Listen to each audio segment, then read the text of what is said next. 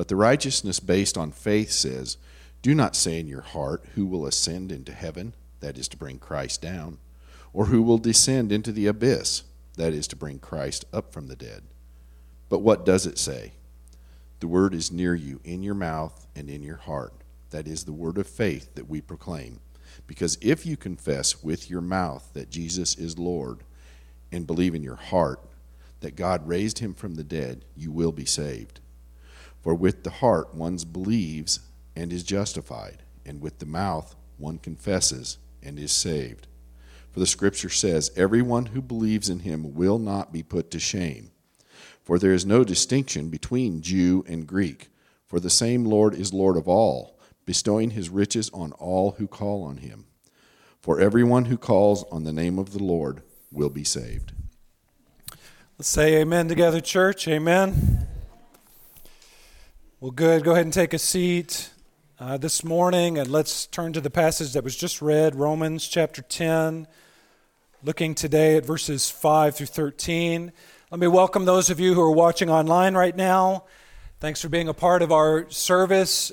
We miss you here in the sanctuary. We're praying for you. We love you.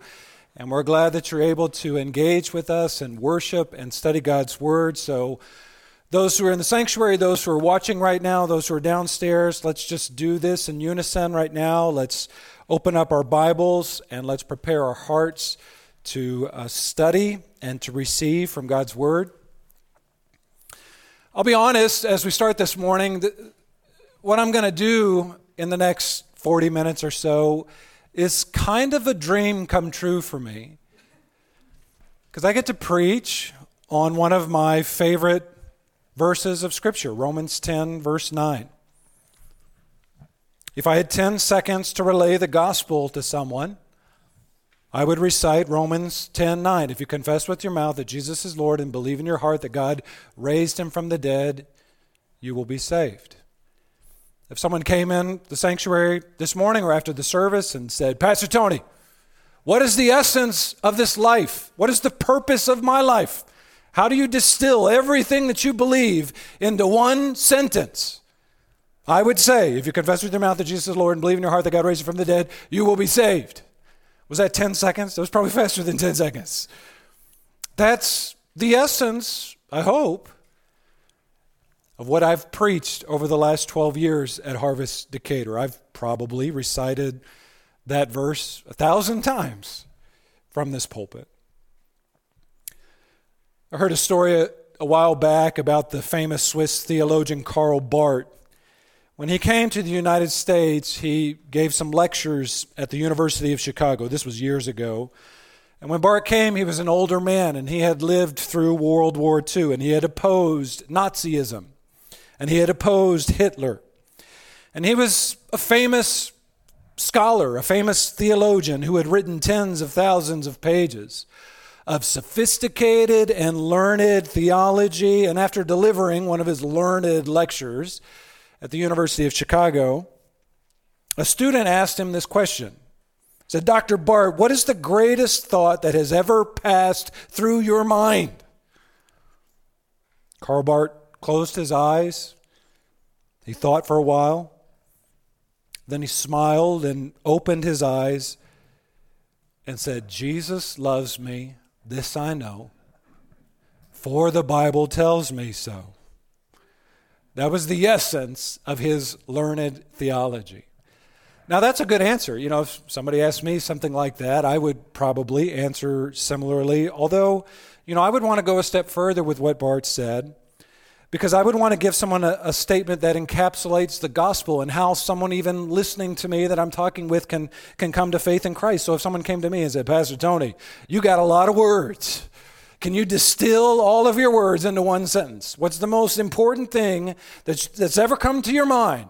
What's the essence of your preaching after all these years? You know what I would tell people? If you confess with your mouth that Jesus is Lord and believe in your heart that God raised him from the dead, you will be saved. That's the essence, I hope, of what I've tried to communicate as a pastor. Now, there's more to Romans 10 than verse 9, so let's get into it this morning. And The outline for this message is pretty simple. I want to keep it simple. How does a person get saved? But I'll just warn you right now, we're going to go deep in Romans 10. There's a simplicity to this text, but there's also a complexity that I want to unpack for you a little bit. Okay? So here we go, church. How does a person get saved? Go ahead and write this down as number 1. Not by fulfilling the law of Moses. Okay, I'm going to give you the right answer to that question in just a second, but first I'm going to give you 2 foils, okay? And these are the foils that Paul gives us here in the text. How does a person get saved? Not by fulfilling the law of Moses.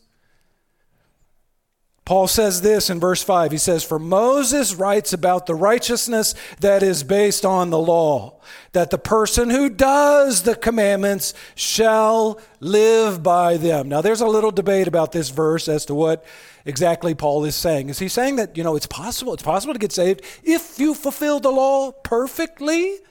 If you do it without fail? Is that why he's referencing Moses here? Maybe so. The problem is we can't do the law of Moses perfectly. Jesus said, be perfect as your heavenly Father is perfect, and that ain't happening. I don't know about with you. It's not happening with me. And so as we look at this, we realize that Paul isn't presenting to us, I don't think, a real possibility for salvation. He's presenting for us a foil. Paul's already made clear in Romans chapter 5 that we are all born into sin, and there is no way to fulfill the law perfectly. I've been listening to this new band called the Gray Havens, and they have this song called "This My Soul." Great band from the great state of Illinois. Go check them out. But they sing the song, "This My Soul," that perfectly encapsulates what Romans 5 says and alludes to what we're talking about here in Romans 10.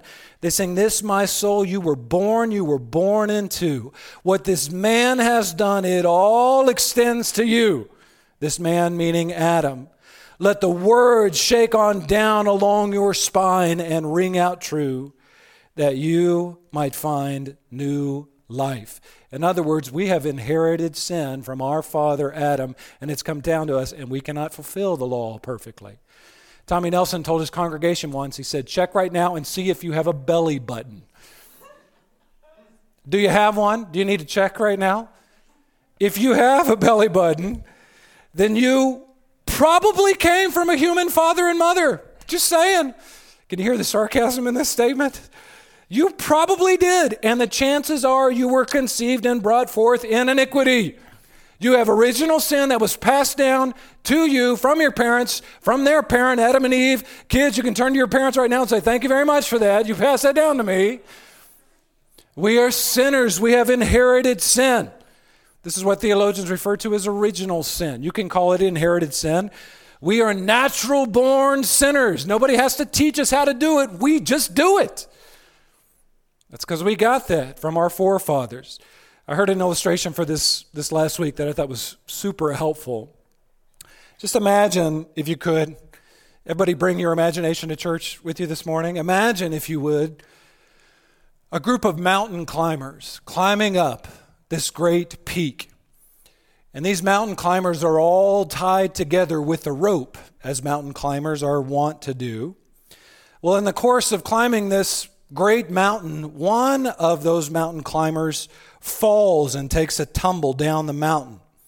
And he's attached to all the other ones. So as he falls, he pulls down the next person. And then they pull down the next person. And then they pull down the next person. And pretty soon, this whole train of mountain climbers is tumbling down the mountain. And what that pastor was illustrating with that illustration is that that's how we are in humanity. Adam fell, and he's dragging all of us down with him. We're all in a state of sin. And you can try to affix your axe to that mountain and hold on for dear life, but you're not going to make it. The weight of history will pull you down to a sinful place just like your forefathers. This is a dire situation we're talking about here. In other words, your works won't save you. Your actions to defeat sin, to fulfill the law on your own, won't save you, because you can't compensate for that inherited sin that's inside of you. Everybody with me? Everybody understand what I'm talking about? We've dealt with this already a little bit in Romans 5.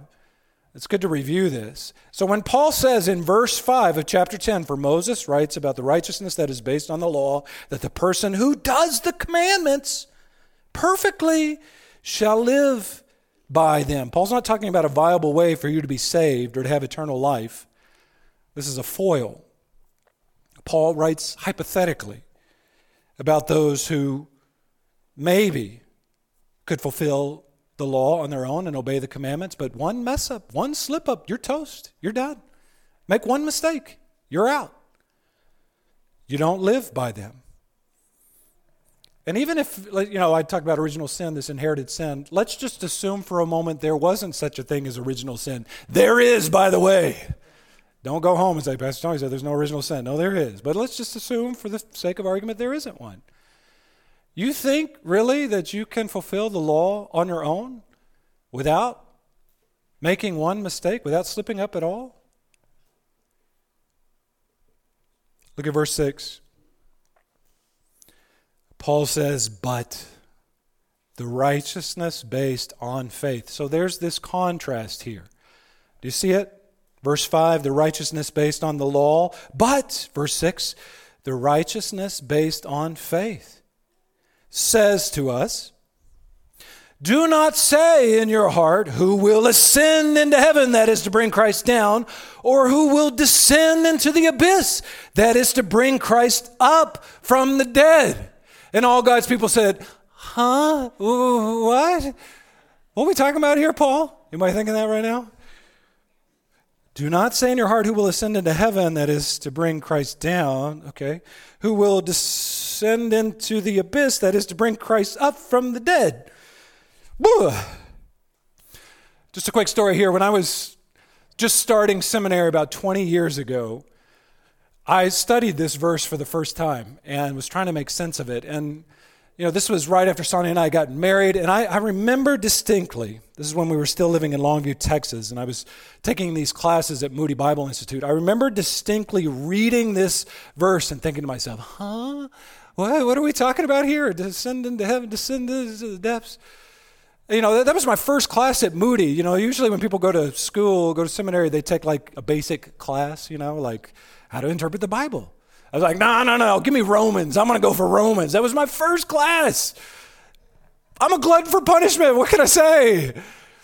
And so I remember studying this passage and thinking to myself, what are we talking about here? I mean, I know Romans 10:9. I memorized that when I was like a kid. But the context of this, Romans 10:6 and 7, what is that? What's Paul talking about? So fast forward 20 years, okay? Now I'm a 42-year-old pastor. Been studying the Bible for years now.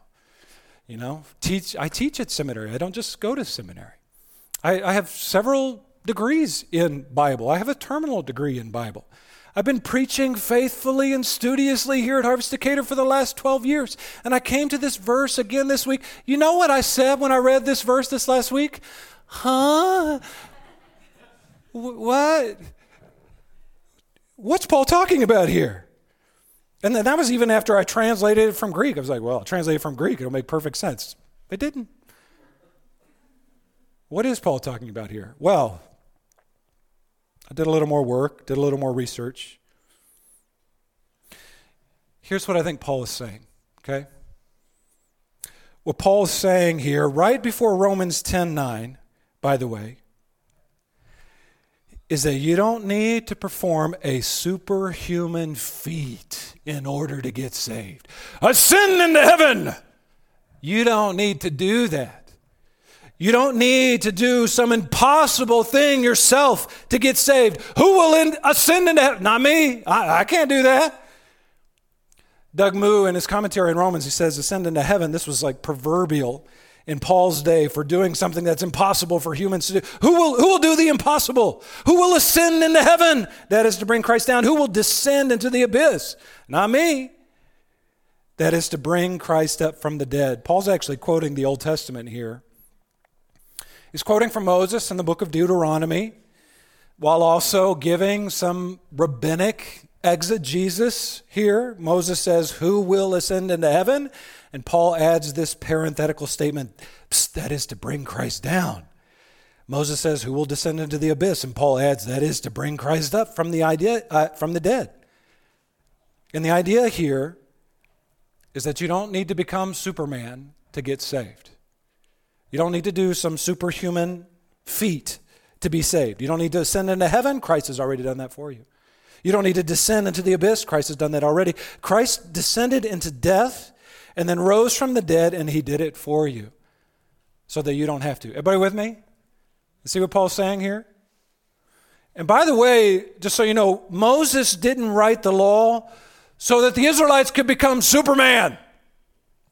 Moses didn't write the law, and we don't read the law because, dun, dun, dun, dun, we're going to be Superman. We're going to get this done. You know why Moses wrote the law? To show you that you're not Superman. To show you that you need a Superman. That you need someone besides yourself to get saved. Wasn't Moses good to do that for us? Aren't you glad the Bible includes that? Who is our Superman? It's not Clark Kent. It's Jesus. He was able to do these things. He came from heaven. He incarnated into this world. He died on the cross. He rose from the dead. Stop trying to turn yourself into Superman and instead trust in Christ, the rock, for your salvation. Let me go back to that analogy about the rock climbers. So we got this group of rock climbers, right? And they're falling, and they're falling, and they're falling. The first person to fall in that group of rock climbers is Adam. And he drags all the rest of us down with us. But there's one rock climber in this party who has the power to stick his axe into the mountain and hold on and bear the weight of all the rest of us and keep us from dying. And that rock climber's name is Jesus. And it cost him his life doing that. But as we'll see in just a second, Jesus died, but he didn't stay dead. Go ahead and write this down as number 2 in your notes. How does a person get saved? Here's another foil. Not by a superhuman effort to save yourself. Not by fulfilling the law on your own in your own power, and not by a superhuman effort to save yourself. Romans 10, 6 through 7. You know what this is? It's another foil. It's a don't be a hero text. That's what it is. This is what Paul's saying. You ain't Superman. That's all it is. You ain't Superman, so quit trying. Don't think of yourself more highly than you ought to think. What Paul's contrasting here in these verses, I'll just call this, let me illustrate this for you another way. There's law righteousness, and then there's faith righteousness. Verse 5 is law righteousness. Verse 6 and 7 and beyond is trying to steer us to faith righteousness. So here's the contrast. Law righteousness, if you pursue this, I trust myself. I trust myself. Faith righteousness is I trust Christ. Law righteousness says I have to be perfect. Faith righteousness, on the other hand, says that Christ has to be perfect. Law righteousness is based on my works. Faith righteousness is based on Christ's work. Which way do you want to go with that? Which route do you want to take? Law righteousness cannot ultimately save. It cannot ultimately save us, says Paul. Faith righteousness, on the other hand, promises and delivers salvation to us. It leads to Christ's imputed righteousness. Law righteousness is based on obeying the Lord perfectly. Faith righteousness is based on calling out to the Lord. Law righteousness, and here's another thing that Paul gets to. Law righteousness, it leads to pride. I did this. I want this. I accomplished this. I did this on my own. I don't need anybody else. I'm Superman. Faith righteousness leads to glorifying and praising God. Which way are you going to go with this? Which route do you want to take? Paul's trying to steer us in the way of faith righteousness. Now look with me at verse 8. Let's follow Paul's argument here some more. Paul says, but what does it say? What does Moses say in the Old Testament? Well, it says this in that passage in Deuteronomy. The word is near you, in your mouth and in your heart. That is the word of faith that we proclaim. What's Paul saying here? He's saying that faith righteousness is not a do thing. It's a heart thing. Faith righteousness is not about doing and securing. That's law righteousness. It's about confessing and believing with your mouth, with your heart. And you don't have to go to the highest heaven to get this. You don't have to go to the abyss. You don't have to descend into the abyss. The word is near you, says Paul. It's right in your mouth. It's this close. It's on the edge of your face, your mouth. That's how close it is. It's in your own heart. You don't have to go to the depths. It's right here. All you got to do is say it, believe it. What's ultimately Paul saying here? Salvation is easy.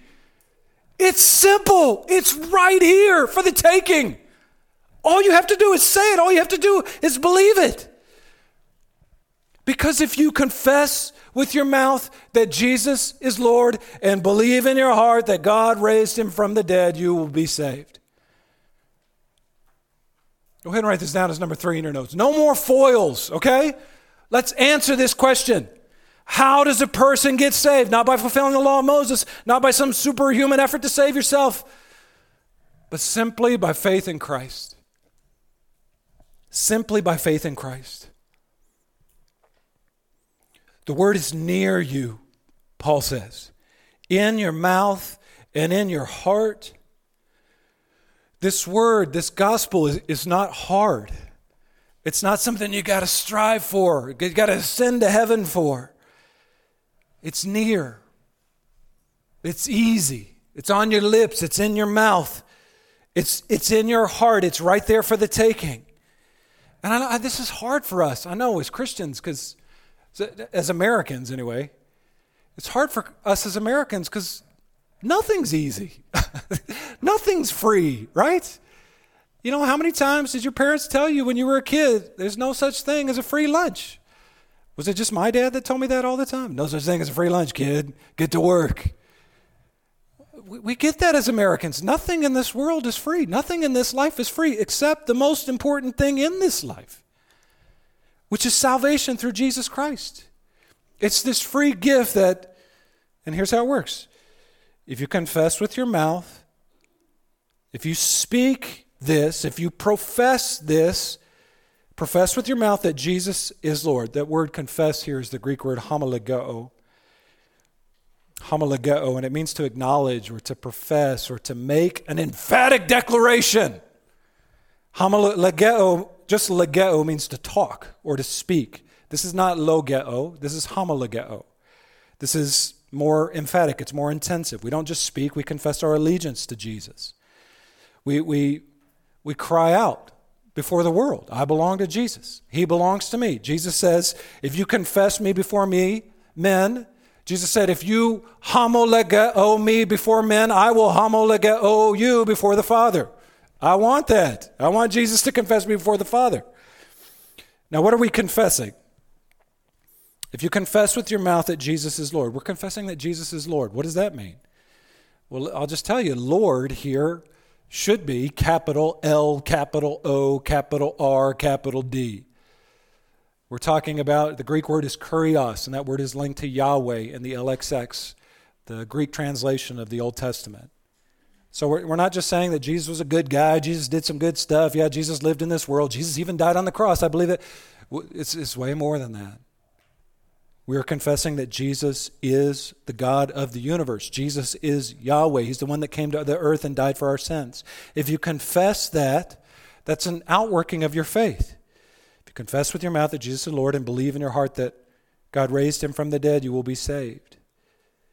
Jesus says from the overflow of your mouth, from the overflow of your heart, the mouth speaks, right? So if your heart really believes these things, if your heart really loves Jesus, then that's accompanied by talk, right? I'll just give you an example right now. I love the Denver Broncos. I do. And I can't help but talk about that even when they stink, which is right now. They're not very good. But I still talk about it because I love them.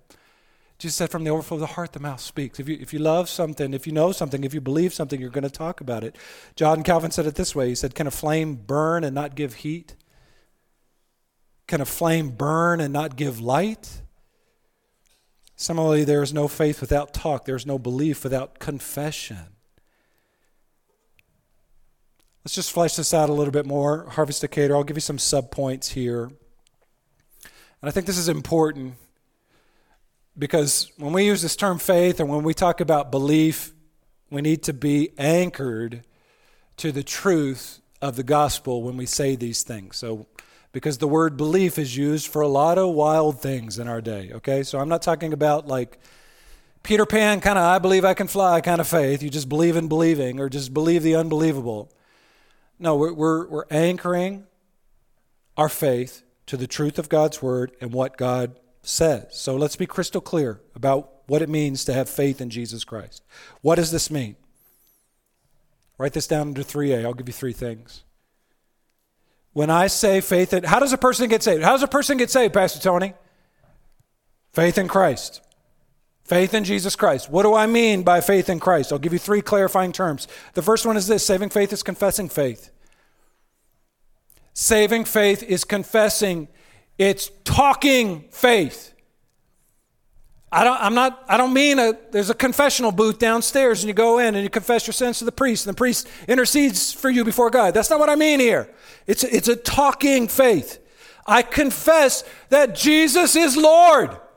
I say it. He's my Savior. He's my Lord. He's the God of the universe. I mean, you don't have to say it as loud as me, but you got to say it. You got to talk. Hey, Pastor Tony, you can't talk about that right now. You might get canceled in our culture. So what? I'd rather be canceled by this culture than be canceled by God. You got to talk. Pastor Tony, I have a silent faith. It's deep, deep, deep in my heart. So deep, I don't want to talk about it. Can I just say, the Bible knows nothing of that kind of faith, a silent faith. I'll just tell you, honestly, I don't do silent faith. I believe and I'm going to talk. And the Bible combines here belief and confession, belief and talking. You're confessing your allegiance before the Lord, that He is Yahweh, that He's the God of the universe, that He died a bloody and gruesome death on the cross for my sins so that I might be saved. Why wouldn't you talk about that? Why wouldn't you confess that before this world? You can write this down as 3B. Faith in Christ is confessional faith. It's confessing faith. It's also resurrection faith. Saving faith is resurrection faith. Notice what Paul says in verse 9. If you confess with your mouth that Jesus is Lord and believe in your heart that God raised Him from the dead, you will be saved. Paul, at the end of that sentence, he goes right to resurrection. He doesn't even mention crucifixion. He doesn't even mention Jesus' death here because obviously if somebody is raised from the dead, that means they died. He doesn't need to say that. The fact that Jesus rose from the dead is enough here in terms of a confessional statement. And you have to believe this, by the way. If you don't believe this, you're not saved. If you don't believe that Jesus was raised from the dead, you're not saved. Okay? You have. It's not just, I believe that Jesus was crucified. I believe that He lived. Well, lots of people believe that. It doesn't take that much faith to believe that. Lots of people got crucified in the time of the Roman Empire. It's not enough to say, well, I believe Jesus was a good guy and He died. Everybody believes that, and everybody dies.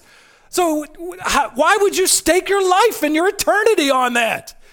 You don't just believe that Jesus died. You believe that He was raised from the dead. That's the point. And if Jesus wasn't raised from the dead, we're not going to be raised from the dead. Not to eternal life anyway.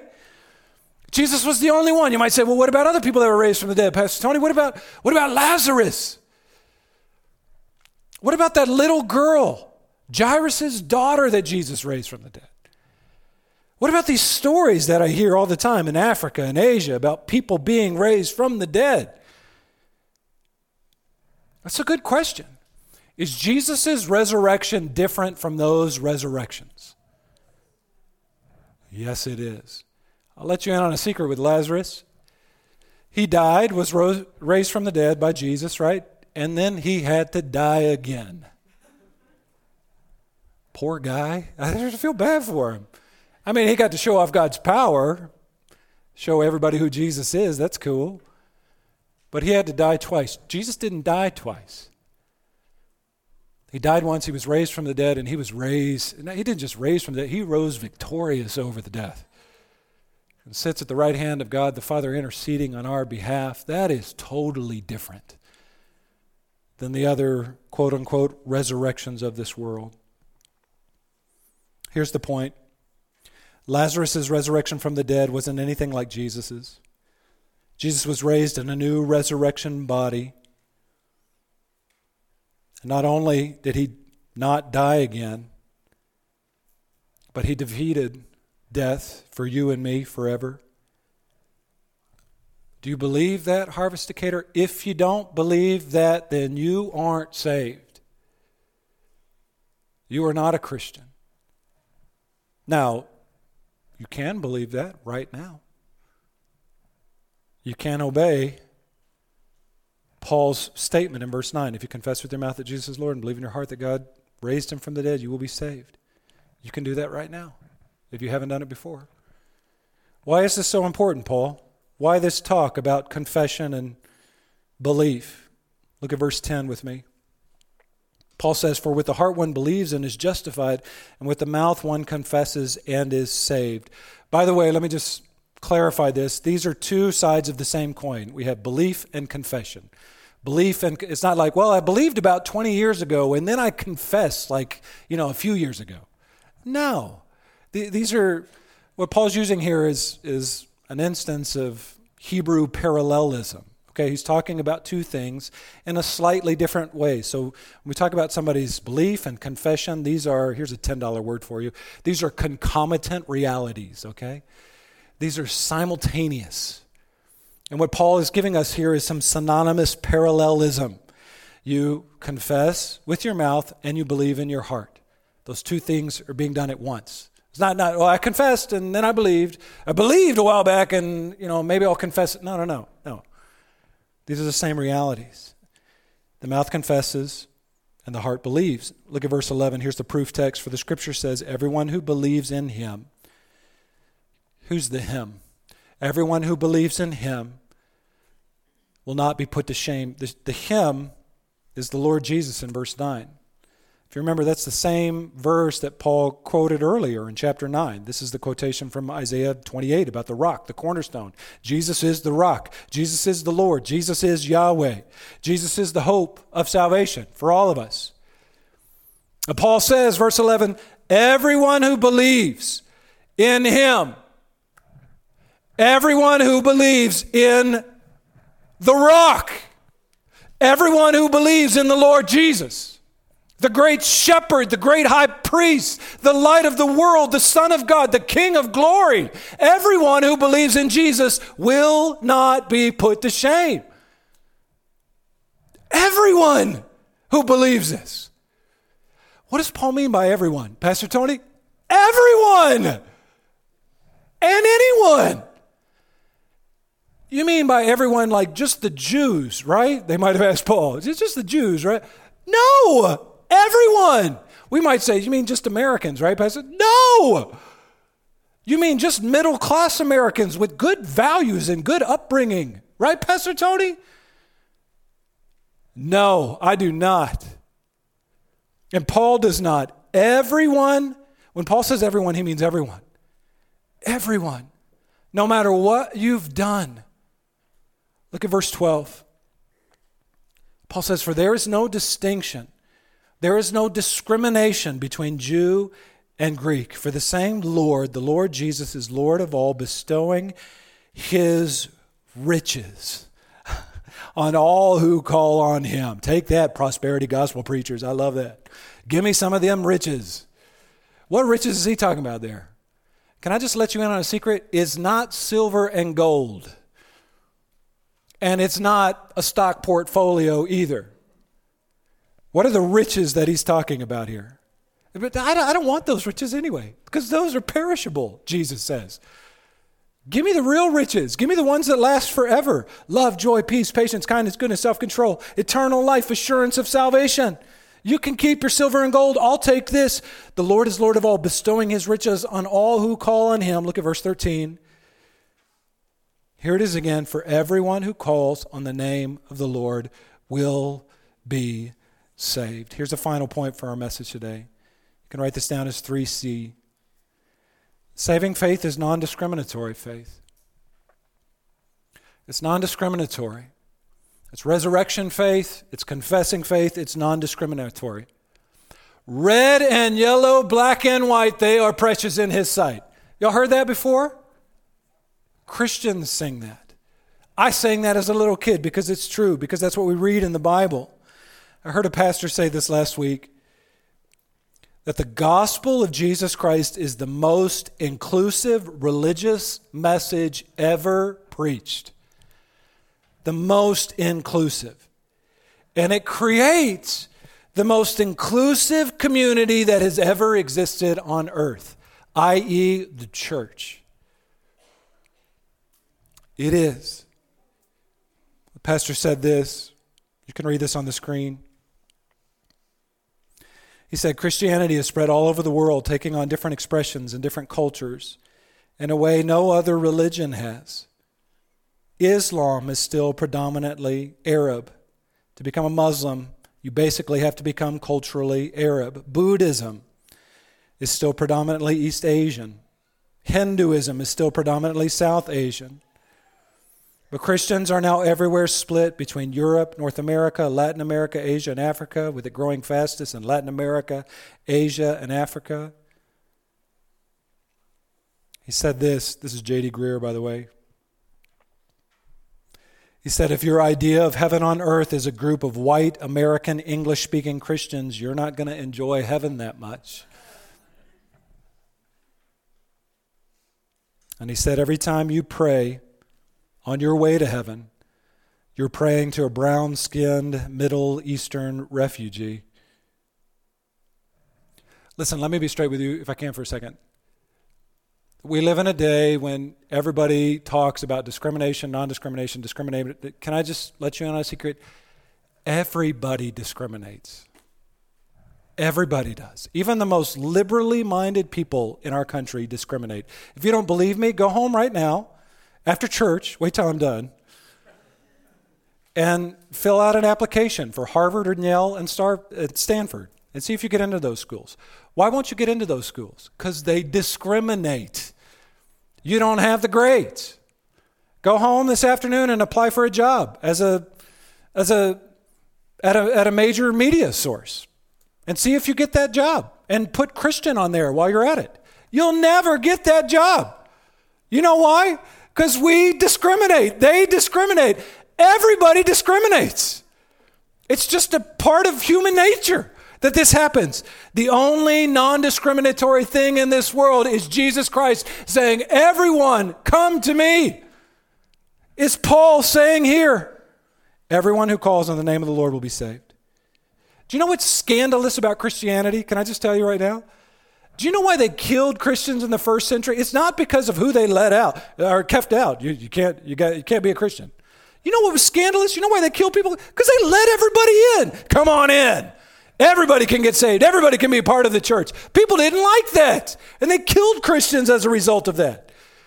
Because what does Paul say? What does the Bible say? What does the gospel say? It doesn't matter if you're a murderer, a rapist, a racist, or a tax collector. It doesn't matter if you're a homosexual or a heterosexual. It doesn't matter if you're Jewish or Gentile, slave or free, male or female. It doesn't matter the color of your skin or which side of the tracks you grew up on. Everyone who calls on the name of the Lord will be saved. It's not that none of those things matter to the Lord. It's not that the Lord doesn't love diversity. It's not that the Lord doesn't want to deal with sin if you come to Christ as a sinner, which, by the way, we all do. It's that nothing you've ever done and no ethnicity or background or demographic disqualifies you from the grace of Jesus Christ. And anyone and everyone can be saved. And by the way, this message is pretty similar to Romans 1 through 3. If you remember Romans 1 through 3, it was like a year ago when I preached through that, but that series, can I say it now? I think we're far enough removed. That series was kind of depressing. Because, what was it? Holy, unholy, you're all unworthy, right? Just every week, it's like, we're unworthy, I'm unworthy, I'm unworthy. And that's why, I put a raven on that series logo, because it's depressing. We're all depressed. Everybody is unworthy was the essence of Romans 1-3. And it's similar here, except it's not negative, it's positive. Everyone is unworthy, but everyone can be saved who calls on the name of the Lord. There's the same universality there. It's just not negative, it's positive. Romans 1-3 was everyone is condemned without Christ.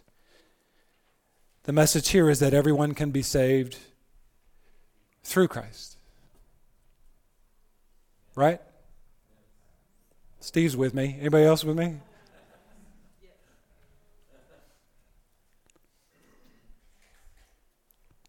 I'll close with this. We're going to take communion together. We're going to be reminded of what Christ has done for us on the cross. One quick analogy and then we'll be done. I heard this last week. Stories told about these Spanish sailors in the 1500s that were a part of this ship that got destroyed. And after the ship was destroyed, they jumped on a skiff, and they were down in South America. They were lost. They weren't sure where they were geographically, but they were on this little skiff, and they were paddling to keep themselves alive. And they paddled, and they finally found a shoreline.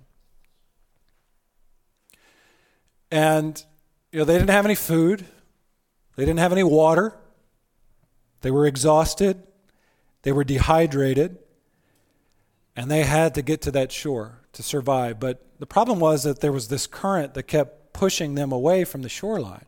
So they would paddle, and of course they're exhausted. And they couldn't get to the shore. And they were frustrated. They said, we're going to die here in the middle of the ocean with land in sight. And they saw, as they looked on the shoreline, there were these native South Americans who were drinking the water. And they just thought these natives weren't smart enough to know you can't drink ocean water because you'll die. If you're dehydrated, you eat salt water, you'll drink salt water, it'll just exacerbate your problem and you'll die quicker. But they seemed to be okay. So these guys kept paddling, trying to get to the shore, and they couldn't. The current was too strong, and they were too weak. So they said, well, I guess we're going to die anyway. We might as well drink the water, see what happens. So they drank the water. They scooped it up with their hands, and come to find out it was fresh water. It wasn't salt water. And it had been there all along. What had happened is that in their wandering, they had wandered into the Amazon River, the greatest river in the world, one of the largest sources of fresh water in the world. And they drank that water, and they were refreshed, and they went to the shoreline, and they survived, and they marveled at the fact that the water that could save them was right there all along. All they had to do was drink it. It was right there for the taking. Paul says in Romans 10, verse 8, the word of the gospel is near you. It's in your mouth. It's right there for the taking. Don't die and go to hell when salvation is right there for you. If you confess with your mouth that Jesus is Lord and believe in your heart that God raised him from the dead, you will be saved.